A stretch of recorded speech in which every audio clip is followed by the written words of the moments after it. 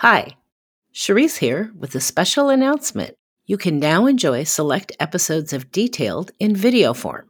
That's right, Detailed is now available on RCAT's YouTube channel. Now, you may be thinking, I already listened to the podcast, no need to watch it on YouTube. Well, trust me, if you don't want to miss out, even if you're an avid listener of the podcast, the video format is a completely different experience. Not only is it like hanging out with us, but you also get to hear parts of the conversation that were left on the cutting room floor. You can also see the photos, drawings, and video as we discuss the incredible projects that are featured. Come join us on YouTube. Follow the link in our show notes, and let's get into the details. This is an original podcast by RCAT. Try the #1 most used website for finding building product information and save time and money. No registration is required with RCAT, so try it today and get ahead on your next project. Visit rcat.com. That's ARCAT.com. Hi, Charisse here. I recently had the opportunity to join the RCAT team at Greenbuild's 2023 International Conference and Expo in Washington, D.C. Greenbuild's 2023 theme highlighted the decades-long legacy and unwavering commitment of the green building movement to transforming the built environment to serve, prepare, and protect our communities in a rapidly changing world. I spoke with several interesting people who are committed to that effort and had a ton of great insight to share. We are bringing those conversations to you here on the Detailed podcast as bonus content. Enjoy. My guest today is Jill Hydorf, National Sales Manager for Architects and Consultants at Polyguard Products. Jill, welcome. How are you? Thanks, Charisse. I'm doing great. Thanks for having me.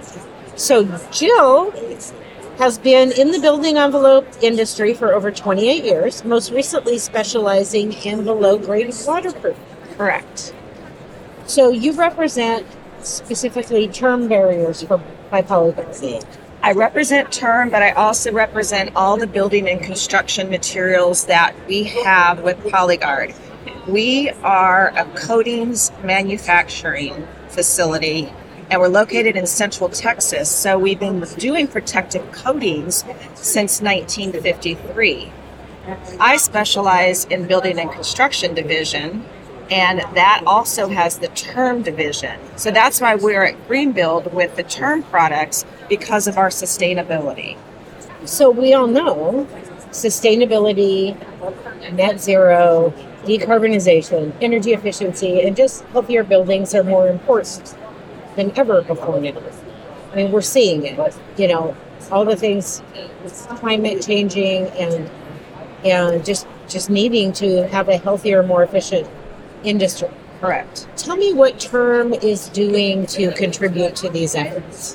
So with sustainability, when we want to achieve that with building design, we're looking at really 4 major categories. We're looking to control water. We're looking to improve indoor air quality. We want to use the best materials for that and also conserve energy. So if we take that material part of it, through these materials and with the term products that we're manufacturing, we can get the durability using the term building envelope products. We can achieve our indoor air quality that we're looking for by controlling the air. And we can also get the energy efficiency side of it because we're using the best products on the exterior and controlling what's going inside. One of the things we've been asking our guests today are to give us kind of a case study on a project or two. If you have more than one that you want to talk about, and don't be afraid. Our guests are mostly technical people, so don't be afraid to get technical in any point that you want. Can you tell us about a project or two where particular products that came from your company helped contribute to the sustainability of that building? Sure. So currently we're working on a Corps of Engineer project in Louisville, Kentucky. And it is a VAMC project, a medical center in Louisville. The nice thing about term is it is a multifaceted solution to waterproofing because it is non-chemical and non-pesticide. And they were looking for a long-term solution, and they did not want to have to put chemicals and pre-treat the soil and put all the chemical into the soil. So to be able to do that, they're looking to not have to pre-treat the soil from the very beginning and use something that actually meets their sustainability requirements and be an elite project. So we were able to present them with the term underslab and also the term waterproofing products. So the neat thing about this is we do have the ICC AC380, which is considered the gold standard for termite physical barriers. So everything Polyguard makes with the term side of it, and term stands for termites, energy, radon, and moisture. So we have that all built into these waterproofing products. These physical barriers will be able to control that for the life of the structure. So if we start with the underslab, that was the number one product that they wanted, so we did not have to put contaminate the soil. We start with that before the slab is poured. It's a 95 mil thick product. So with that, it has the physical barrier of the termite physical barrier on the interior side of that. And then once the concrete's poured, it actually bonds with the material and becomes one, so you do not get any lateral water migration. And that's really key for any below slab product. So if we can control, if there's any breach in the system, you don't want the water to actually migrate. If there's any water that migrates, then any termites can get in, plus any other pest. And we spend a lot of time talking about termites, but this will take care of any pest trying to get into the structure. We concentrate on termites because they're the tiniest and most invasive insect there is, and they have the strongest mandibles. They can chew through anything. So we're not trying to kill the termite, we're trying to be a physical barrier, and that's what that ICC AC380 standard is. And we're the only ones in the waterproofing industry that hold that standard. And the reason that AC380 is important is it's 5+ years of varied study in multiple formosan infested field sites. So the best place to find that out is in Houston, Galveston, and in the center of New Orleans. So that's where we do our testing. So if you don't mind, I'm going to go down a rabbit hole for a minute. Sure. So you mentioned what term stands for. One of the things you said was radon. Mm-hmm. And radon has become, I'm from Portland, Oregon. Sure. And radon has been this bigger issue for a number of years now, but in recent years, and mitigating that and managing that. The last time I had to deal with that, it's very difficult to find products To mitigate. yeah, in certain situations. Tell me where that's at these days with dealing with radon. What's new with these barriers and what can we do? Sure. So radon is naturally occurring in our earth. And it's interesting when you look at where a radon map versus a termite map. If you look at a radon map, it's typically more north. And if you look at the termite zone, it's typically more south. But there are pockets because it's naturally occurring in the earth, and depending on the rock structure and everything below the earth, there are hot spots in Miami, for instance. So we have done a project because the architect decided it was actually more beneficial to use our product underneath the slab instead of doing a raised slab. It was going to save him time and money, so he could put down our product. It will mitigate what he needed to achieve a radon compliant environment, and that's what he was searching for. So it did save him the time and money, and that was what is really nice about using the term underslab. Otherwise, you would have to either raise a slab and put your piping under it to be able to use it as a passive airflow to be able to move that radon so it wouldn't sit underneath the slab. So it's a very difficult thing to measure. So if you have an existing house, for instance, and you had a basement that you had concrete slab that didn't have any covering on it, you could actually try to test for radon, but it could take up to a year because of the different air exchanges happening in the home. So it's really hard to pinpoint, and you're trying to keep it, the government is telling us to keep it at 4 percoliters or less to be able to consider to be okay for living in an area with radon. So it is difficult and it's hard to determine. You cannot look at a site before it's built and determine if it's going to be radon compliant or not. You have to wait until that slab is on it and then start testing. So if it shows to be a hot spot, you typically have to go ahead and have some type of passive or non-passive radon mitigation. So is Term one product that comes in various thicknesses, or is there a variety of products that fall under that umbrella?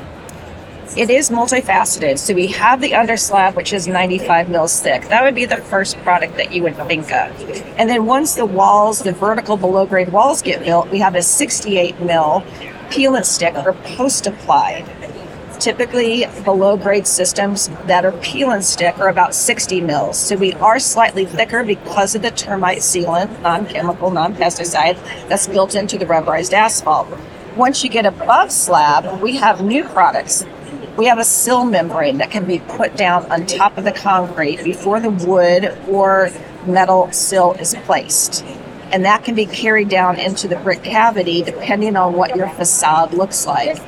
And then once the sheathing goes on, we have a flashing, and that's a 40 mil flashing that ties onto the tail of the sill. That's going to be typically the most popular place for termites to enter through the structure. And once that's done, they're going to stay hidden in the walls for years, months, until it's discovered, and then usually it's too late and they've done their destruction. So if we can stop them where they typically come in, it's great. We also have a termite sealant, which comes in quarts and gallons. No one's thought of this before. This is one of the first things that Texas A&M helped us to develop.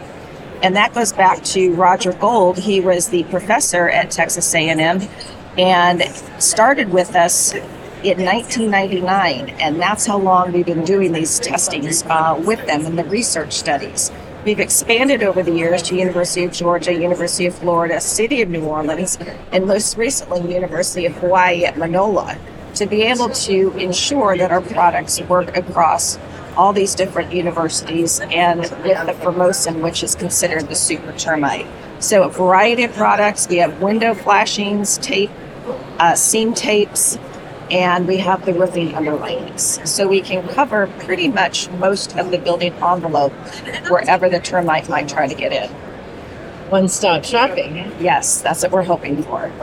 We love that. And you know why, me being a spec writer, the reason we love that is because what is one of the biggest challenges in writing a spec for anything? The transitions. Terminations, transitions, penetrations. Where does this have to connect, overlap, or whatever with something else, and are they going to be compatible? Yes. So when you run into that with some products, and you can get more of a type of product from one company, we don't want the finger pointing. Yeah. That's always the problem. So no finger pointing. Wherever we're placed, we're warranting, we're keeping out the moisture, the air, the termites. Correct. So if final question, if I were to come to you today outside of this conference and tell you I'm working on a building that we're pursuing sustainability goals, what products do you have to help me get there? The sustainability, the nice thing about all the term products is it supports LEED version 4 standards. And now version 4 is calling for us to implement IPM, which is Integrated Pest Management. That's the great thing about LEED version 4. So that is encouraging us to install physical termite barriers. So that's where any of our term products will help you meet that. So whether you choose underslab, you may or may not need a full waterproofing system. But the perimeter control that we talked about, the sill, the flashing, the sealant, those three in a perimeter control is going to be one of the best things that you can choose to be able to implement for sustainability. It lasts the life of the structure, and we're not using pesticides, and that's how we want to move forward. Jill, thank you so much for joining me today. It was a pleasure talking to you today. And you as well. Thanks for listening. If you enjoyed this episode and want to learn more, visit rcat.com/podcast to see photos, details, and more related project and product information that we discussed today. While you're there, take a look around rcat.com. For over 30 years, rcat has been the resource for AEC professionals to find the right products for their project. Try rcat and see how their tools can save you time and money and help you get ahead on your next project. Visit rcat.com. That's arcat.com. If you enjoyed the show, you can support us by subscribing, leaving a 5-star rating and review on Apple Podcasts, and sharing this with your friends. Thanks again for listening. We'll be back to share more stories and lessons learned to help you navigate your next project.